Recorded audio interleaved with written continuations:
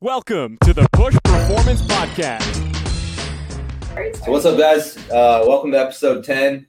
We made it. Today we're going to speak about some assessments, but first, let's introduce. We got Eric Everett, Brandon Monahan, Taylor Davis, and Ashton Newell on this podcast.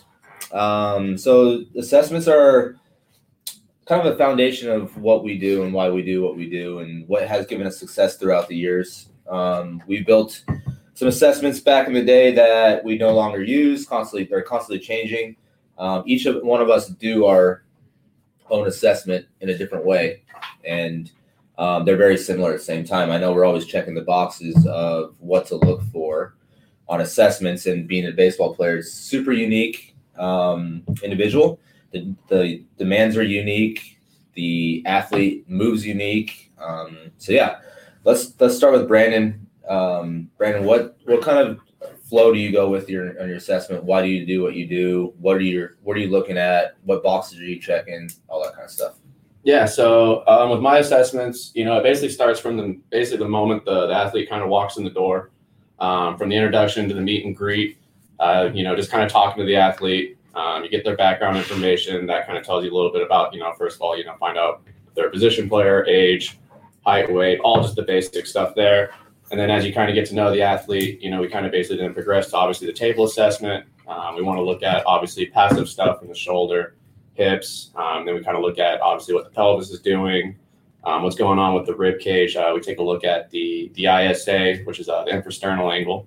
And then as we kind of get done with all the passive looking stuff, then I kind of want to see what they're doing actively. Because as an athlete, obviously, you're not just out there laying on your back and having somebody move your arm for you to throw the baseball. So you kind of obviously want to see what they have actively as well. That kind of goes with the passive.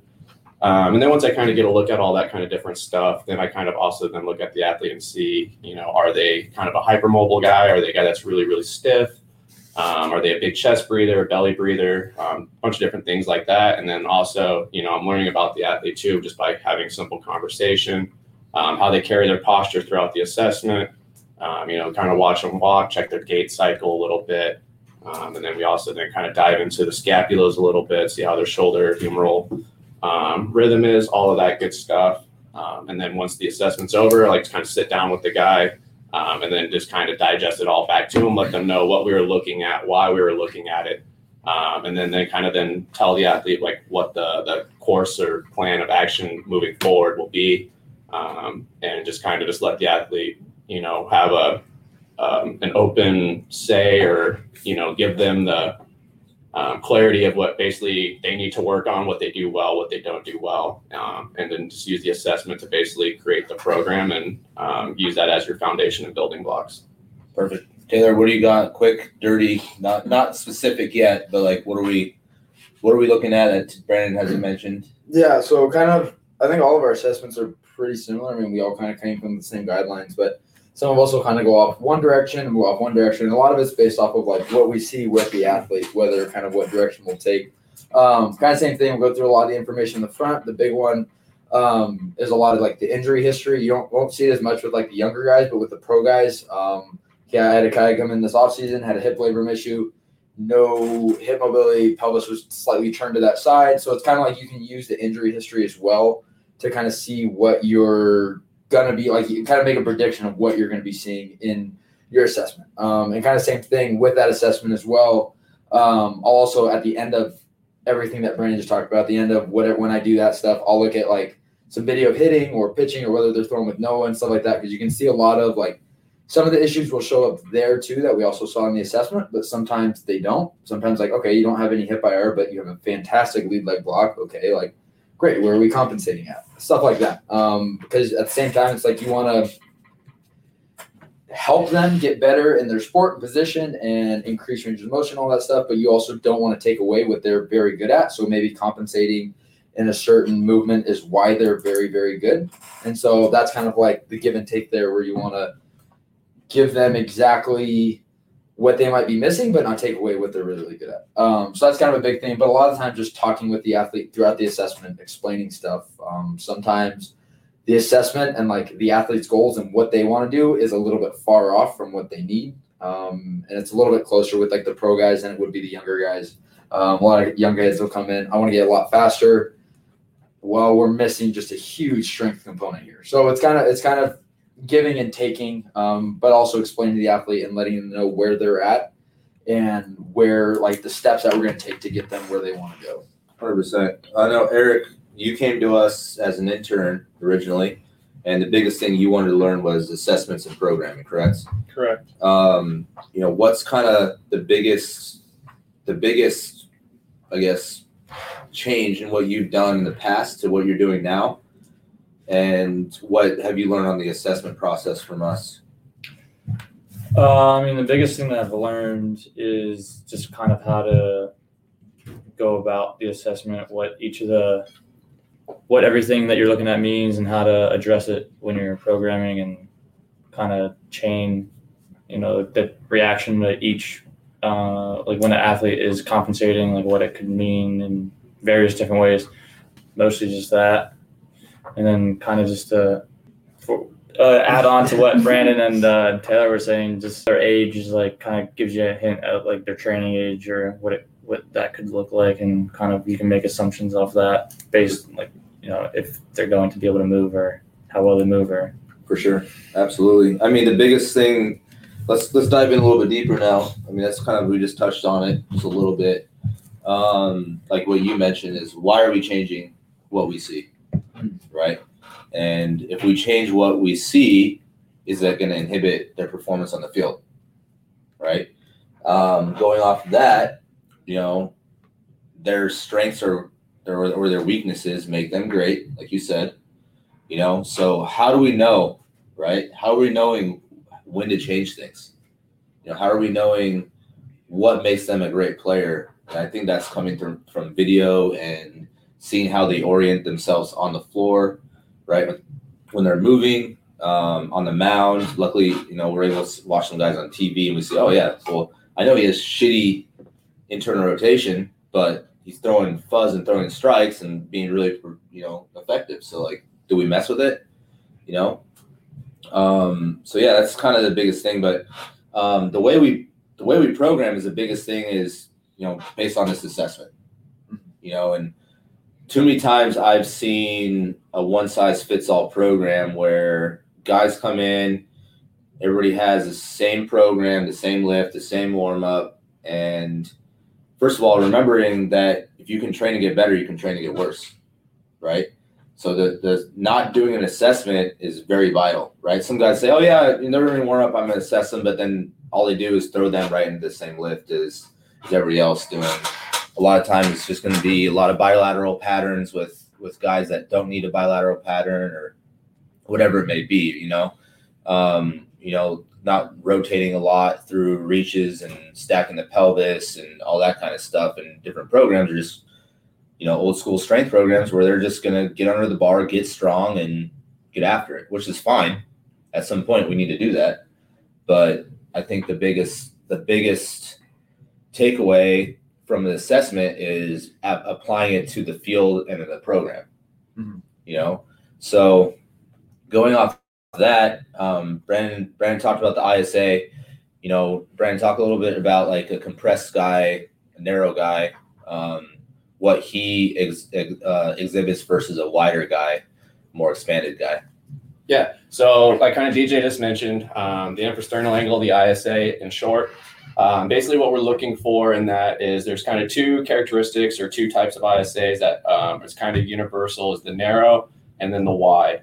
And then there's kind of a gray area there, the 90 to 110 degrees. But that's a little bit kind of a whole nother conversation. So narrow is under 110, wide is above 110. Sorry for. No, yeah, you're good. Yeah, so the narrow guys are just going to fall underneath that 110, and then the wide guys are going to fall obviously outside the 110. And then with the narrow, that means they're going to be a little bit more compressed on the anterior side of the rib cage or just the front of their body. And they're going to probably have a little bit more expansion on the post side. And with that, meaning if they have the compression on the front side, if it's just a straight up narrow ISA and that's just their main compensation, then they're probably just going to be limited in the internal rotation of their shoulders and their hips. And then if we see that there's other kind of deficiencies kind of popping up within the shoulders and the hips, then that usually means that there's maybe a deeper compensation also on top of the narrow ISA. So the narrow ISA is just kind of the very first layer compensation that you'll see. And then anything kind of past that will be layer 2, 3, and kind of so on. So when you're looking at that, you see a guy that has a narrow ISA, you check their shoulder, internal and external rotation, you're probably going to see that the internal rotation is going to be a little bit more restricted. And that's just because of the compression that's on the anterior side of the rib cage, meaning they're not going to be able to get that expansion when they go to internally rotate. Usually could be from tight pecs, or that's what it gets kind of labeled as, but it's usually just because there's a lot of compression on the inside of that anterior rib cage. And then you see with people that are normally narrow, they're going to be a little bit more efficient or better at rotating. But then that also means they're going to have a little bit probably tougher time stopping when they rotate. So those guys usually you'll probably see need a little bit more work with the anti-rotation or just deceleration work, whereas somebody that's going to be considered wide, it's going to be a little bit harder for them to rotate. Like if you just kind of take an imaginary picture in your head and something that's really, really skinny and spin it, it's probably going to spin a little bit more efficient than something that's really, really wide. Or it's going to take longer for the wider object to turn than something that's a little bit skinnier. They're also going to be better at absorbing force. Correct. Right? Mm-hmm. Yep. So, obviously now the wide is the exact opposite of what you just mentioned. Mm-hmm. Right? So the wide is going to be able to produce more force. Right. That's right. Yeah. No, they should be able to absorb. Sorry, wide absorb more force. Yeah. The narrows be able to produce more force. Excuse me. That's what I meant to say. So looking at that in a program, right? Are we going to have a guy that absorbs more force?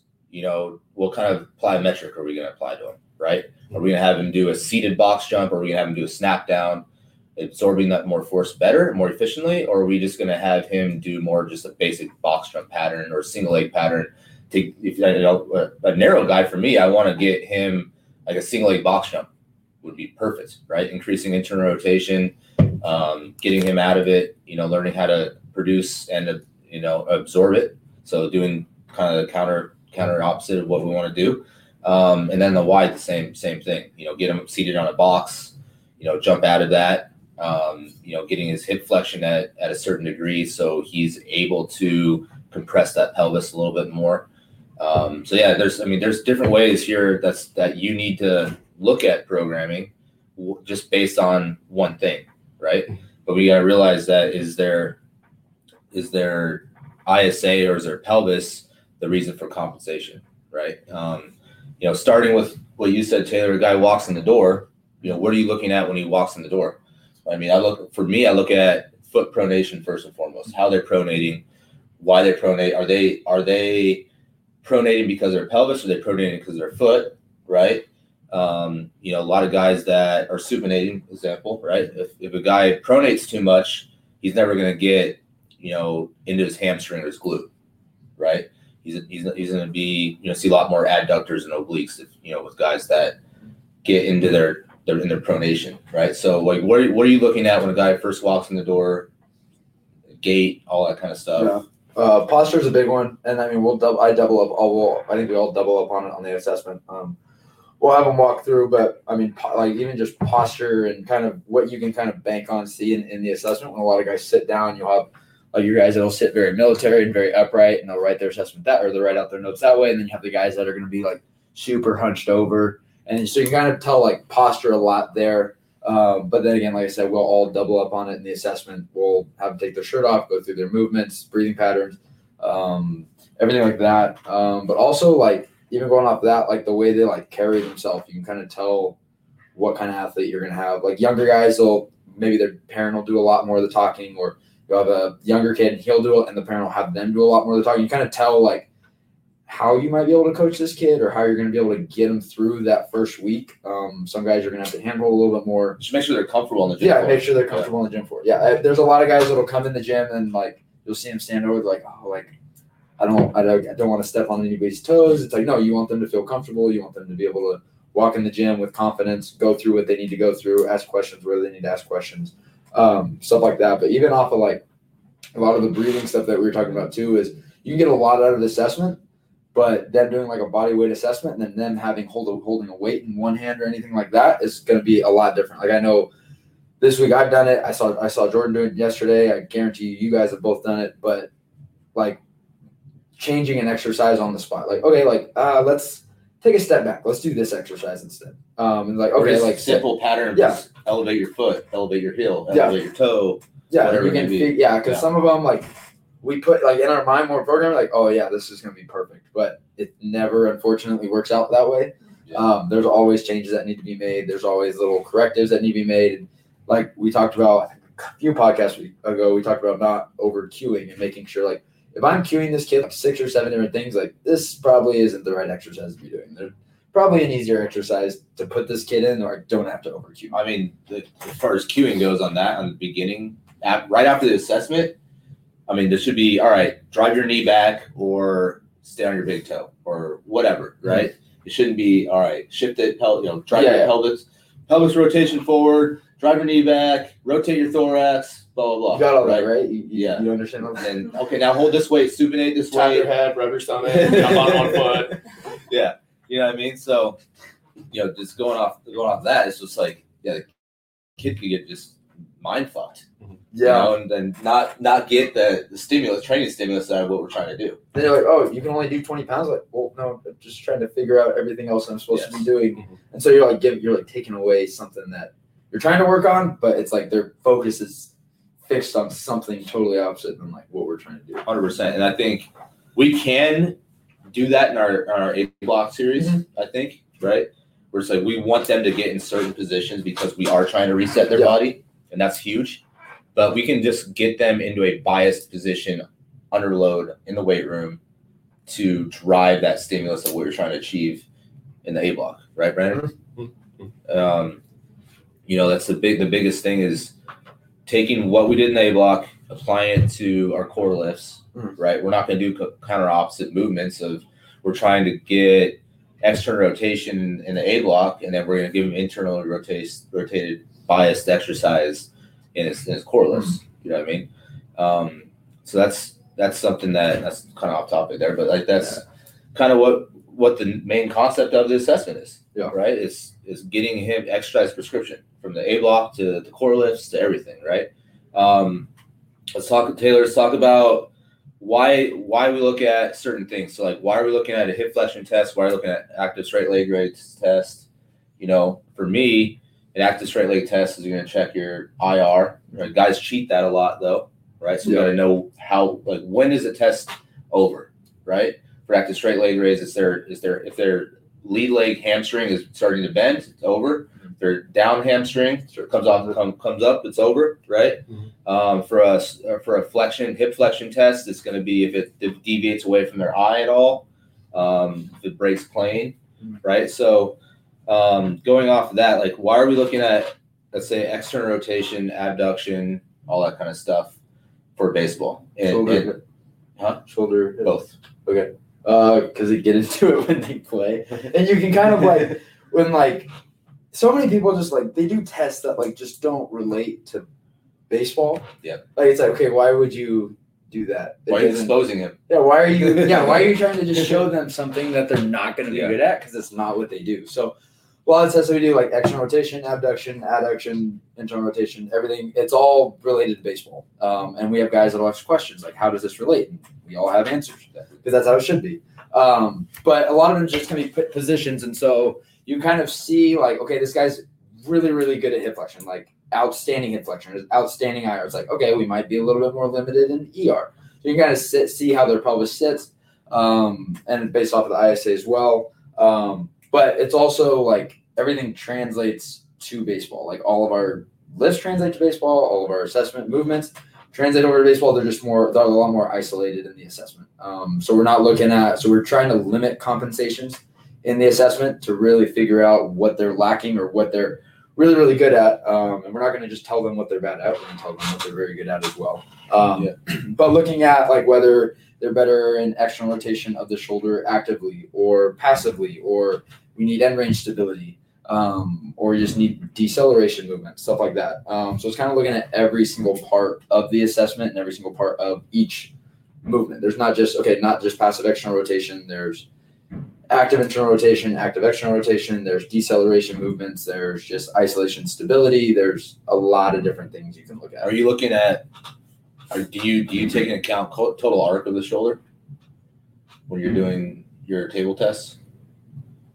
Yeah, so I mean, kind of. I don't. Yeah, I don't generally measure it. Yeah, Unless I you're doing stuff with personally, Austin, but yeah, Austin, like Nick and Austin think it's huge total arc, right? Personally, it's important for sure. Don't get me wrong, but if he's lacking IR, which is a little bit or a lot of it, but he has a ton of ER, I still think there's an issue, right?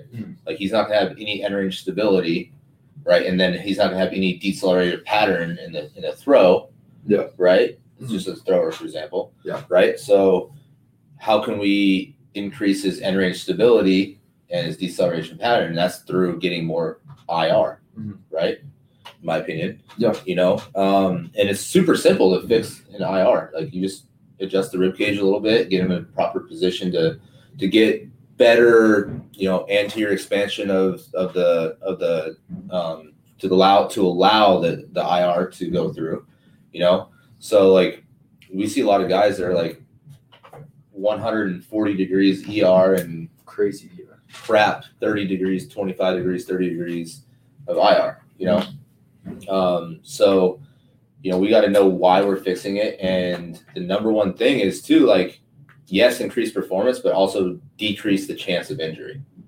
Right. So we got to know like, all right, well, yeah, you throw 100 miles an hour and you throw strikes and you're an all-star, but your injury history kind of shows what's going on. You know what I mean? So that's kind of an important thing. Brandon, let's talk about shoulder abduction and how important that is, and like end range stuff and layback and all that. Like, what are you looking for? What are you kind of trying to fix on the shoulder abduction portion? Yeah, so I mean, it all kind of starts first with just kind of that posture talk we were talking about initially. How are the scaps initially just naturally resting on the back of that rib cage? So a lot of times with baseball players, pitchers especially, you'll either see probably an elevation in one scap and a depression in another, depending on if they're right-handed or left-handed.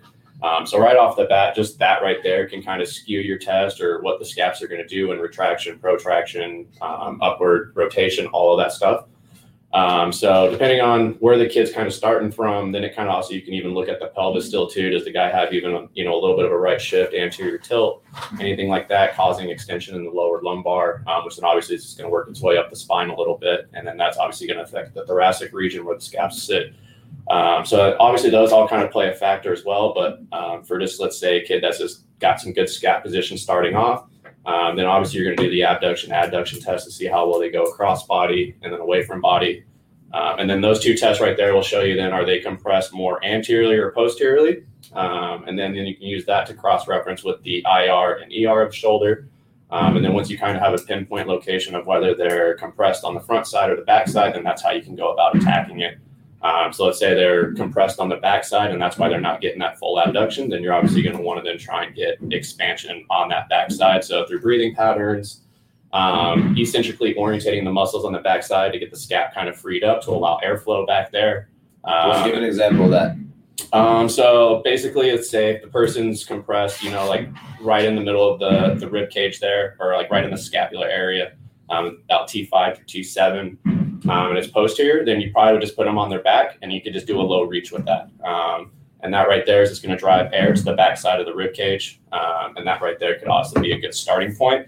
And then so you're taking, on this bill off that, you're taking gravity, right? Yes. Mm-hmm. And taking the pressures and the gases and liquids and fluids and all that stuff and pushing it on his back, his supine. Mm-hmm. He's pushing it to his back, expanding it that way. The low reach is going to be, he's not going to be getting a whole lot of scapular kinematics out of it, correct? It's basically putting the scapula in ER position or starting of ER.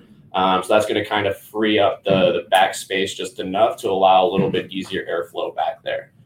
Once the muscles get a little bit too concentric orientated, then that's when it's going to start compressing the thorax, and then that's when airflow is going to get drove more anterior. So the degree of reach and where you're positioning the scapula and the thorax and kind of the activation of the muscles in the certain areas, that's going to kind of dictate where you're putting airflow in. And then obviously, like DJ just said too, the positions you're in, like if you're laying on your back, side, or prone, that also is going to help with basically redirecting gravity in your favor. So you can use gravity to help you drive either compression or expansion. Yep, 100%. And that's the basis of everything we're doing, right? I mean, that's not just your shoulder, but that's also for your hip, right? So looking at that, like, yeah, we see a lot of guys lack IR on the right side of their shoulder, right thrower. We also see a lot of guys lack right side IR of the pelvis or the femur, right? A lot of times you see the femur or the pelvis, and the thorax compensations being about the same, right? On the same side, right? If one side has something, the other side needs it, right? So, we might program something where a kid does a rear foot elevated split squat on the right side and a front foot elevated split squat on the left side, right? We got to look away from doing everything the exact same. And like, he might do a pressing exercise on one side and a pulling exercise on the other, right? We don't go into that extreme. We usually will pull both sides, but like sometimes there's a case for that, right? Yeah, but I have an athlete right now that he does a press ipsilateral on one side and then he does contralateral on the other. So just little things like that, like you said, can manipulate basically the environment or the exercise and kind of takes over the cueing as well. 100%. Taylor, let's talk about getting the pelvis in a better position. What muscles do you focus on to re-nutate that pelvis or counter-nutate that pelvis, or like doing posterior tilt? Or yeah, exactly. Anterior tilt, posterior tilt. What muscles? Obviously, what are you doing? Are you going to do like a lot of bridge stuff, hamstring stuff, all that? Yeah, like for posterior tilt, I'll do a lot more like. Now it also depends on if the kid's able to do this or not, but like doing more split squat stuff, glute bridge stuff to get the hamstrings to pull that pelvis underneath you. But a lot of times it also comes down to cueing and how they're able to do it, so like that, and putting them in a good position to start. But I'll do a lot more. So I'm not going to I won't take away a hinge from a kid's program just because it's a very necessary movement, hamstrings, hinge rotation of the hips, stuff like that. But I won't take that away. But instead, I'll just, rather than putting 2 hinges in a kid's movement, I'll just double up on the split squats. Double up. So whether we do a step up or we do a step down, have them hold posterior tilt there.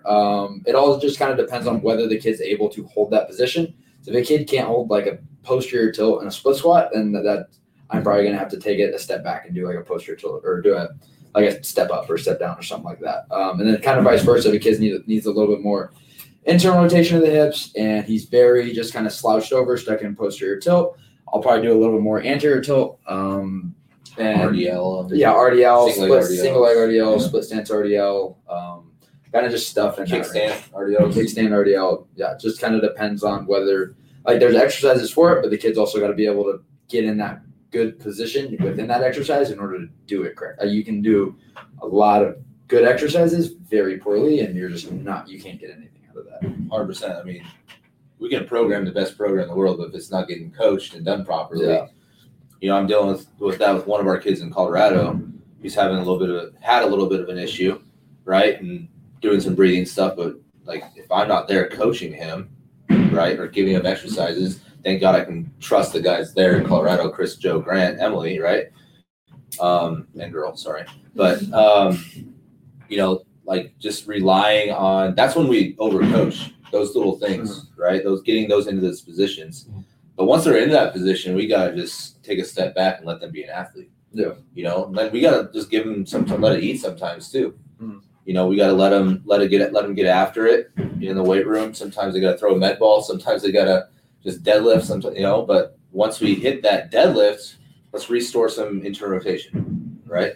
Or hip extension or whatever it may be, so whatever they're losing. So just programming the proper deadlift position based on what we see, right, from the assessment, and then restoring it after we do that proper deadlift pattern, So like, to us, it tells the road, tells the story, and since day one, this is something we've done. For me, it's hard for me to understand how programs can go, big programs, little private facilities, organizations, whatever, can have a guy walk in and just give him a piece of paper and just say what we're doing. For me, it's hard to understand how, now knowing what we know, it's hard to understand like the thought process behind that. You know what I mean? Oh yeah. It's very difficult to coach a kid that's not, you don't know what he needs. Yeah. unless you're in love with the bench squat clean pattern, and which is fine. You know, not saying those are bad exercises, but there's just going to have to be a lot of coaching done if you don't know what positions they can get into. Exactly. They can't get into. You know the risk reward of everything we're doing. Yeah. You know, and let's talk about posture stuff. I mean, obviously that's huge, right? That's the topic of what we're talking about now. How do we know when to fix it, when not to fix it, like mentioned earlier, but knowing why they sit in that position, right? What are they doing in their everyday life? What are they doing? Are they playing video games, school, writing papers? Do they like art and draw a lot? You know what I mean? Like we got to take into account of that. So that's why another assessment topic, what you said, Taylor, is awesome, is sitting down and talking to the athletes. Brendan's mentioned that too, is we got to find out a lot about these kids, right? We got to find out their hobbies. We got to find out what they do. We have a first rounder that loves to surf. Like, all right, well, now I know why your posture the way it is, right? You know, and why his shoulders are rolled forward, or how, you know, why he looks like a surfer. He also is a fantastic baseball player, you know, and, you know, we take into account, like, yeah, we see the guys for an hour, 2 hours, hour and a half, 2 hours, whatever it may be, but they go out and do the other stuff for way longer, play video games for 3 hours with their boys, go out surfing for 2-3 hours. You know what I mean? Golf, that's another demand, right? Yep. Right? So, like, we got to know what they're doing outside of our doors to be able to adjust these programs as well, right? Yeah, no. That's why, like I said, like, as soon as the athlete kind of walks in the door, I'm watching the way they kind of walk, just the way they carry themselves. And then when I'm asking them questions, you know, I kind of watch their neck. Are they carrying a lot of tension? Are they a big neck breather? Are they a chest breather? All that kind of stuff. And then, like you said, you learn a lot about the athlete too, just by asking questions. And then throughout the assessment, you know, initially, like a lot of guys, when they first come in, I always ask them, like, hey, what's your injury history? And a lot of them will immediately just be like, oh, nothing, because they don't want to tell you that, you know, they're maybe hurt, because they're afraid it's going to affect their lifting right off the gate. And a lot of college athletes, and then some of your high school guys, are, you know, they have that kind of ego to them. They know maybe their buddies have already been here, or, you know, they know what their friends are doing, and they want to come in and they want to just start lifting heavy. So they, you know, initially might just say, yeah, I'm all good, I have no injuries. And then, you know, 20, 30 minutes into the assessment, I'm looking at them and I'm like, hey, like, did you break your ankle? Yeah, what's going on? Like, you know, actually, I just had it last week. It was a guy that he was here last summer, and then over the fall and winter, he went away, played school, and he came back, and we were reassessing him last week. And I saw something really weird in his hips, because a lot of times most people usually default to their right hip and they kind of sit in it. And he was showing something really weird where he was actually really sitting in his left hip.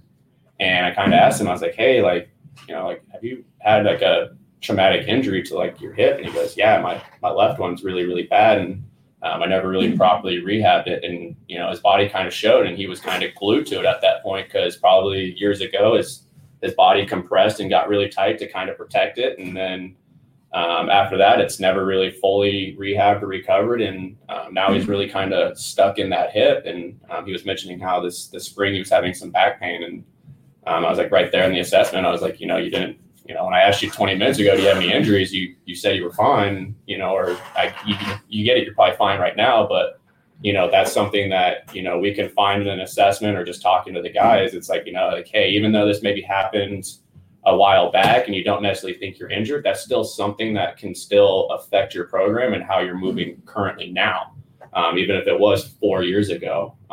So that's stuff that, you know, just asking the questions and just kind of getting into the nitty gritty with the athlete. Let's just get an initial buy-in from the athlete right off the bat. And that's it. And, you know, that really showed the athlete too, like, dang, this guy's, you know, he's actually really looking at me and probably, you know, has an idea of what's going on, that he was able to pinpoint an injury on me that happened years ago, and I mentioned nothing to him about it. Yeah. So that actually did go a long ways with him a little bit, but yeah, just stuff like that. So posture tells a story.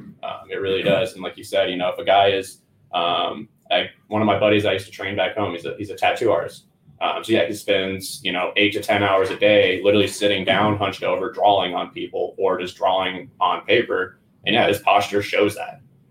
So is that a guy that I'm going to probably just completely take out of that? Probably not, because it's it's how we You can make them feel better. But yeah, exactly. We can probably give them relief through that thoracic spine, maybe restore some extension in there, take some tension out of the neck and traps like that. But like that guy, literally, he's going to be sitting there every day for 8 to 12 hours. I'm probably not going to get him completely out of that in an hour session with them, a couple times a week. 100%. So yeah, posture tells a story, and there's a lot that, you can just learn from the athlete just by talking to them and having just a general conversation and not almost just like grilling them, because the athletes will, like you said, have a little bit more buy-in or just feel comfortable to reveal more information if they know it's kind of trusted or in confidence, and it's not necessarily going to just put them on the back burner, stuff like that. For sure. That's the hard part. And we talked about nutrition last week too, what you said earlier about guys are like, okay, what I do in the weight room, this is going to make me feel better, and then I can just do whatever else outside. And it's like same thing with nutrition. As long as I eat this before, eat this during, eat this after, I'll be fine. Doesn't matter what I had way before, 4 hours earlier, like 6 hours after. Because everybody's like, they want to do like whatever they can in here to get better, and then it's like once they go home, like I'll just go back to normal life. I'll get back to playing 2 quality hours with these guys at most. Right? That's it. And they're gonna get. And how are we gonna change? We're gonna take 20,000 breaths a day.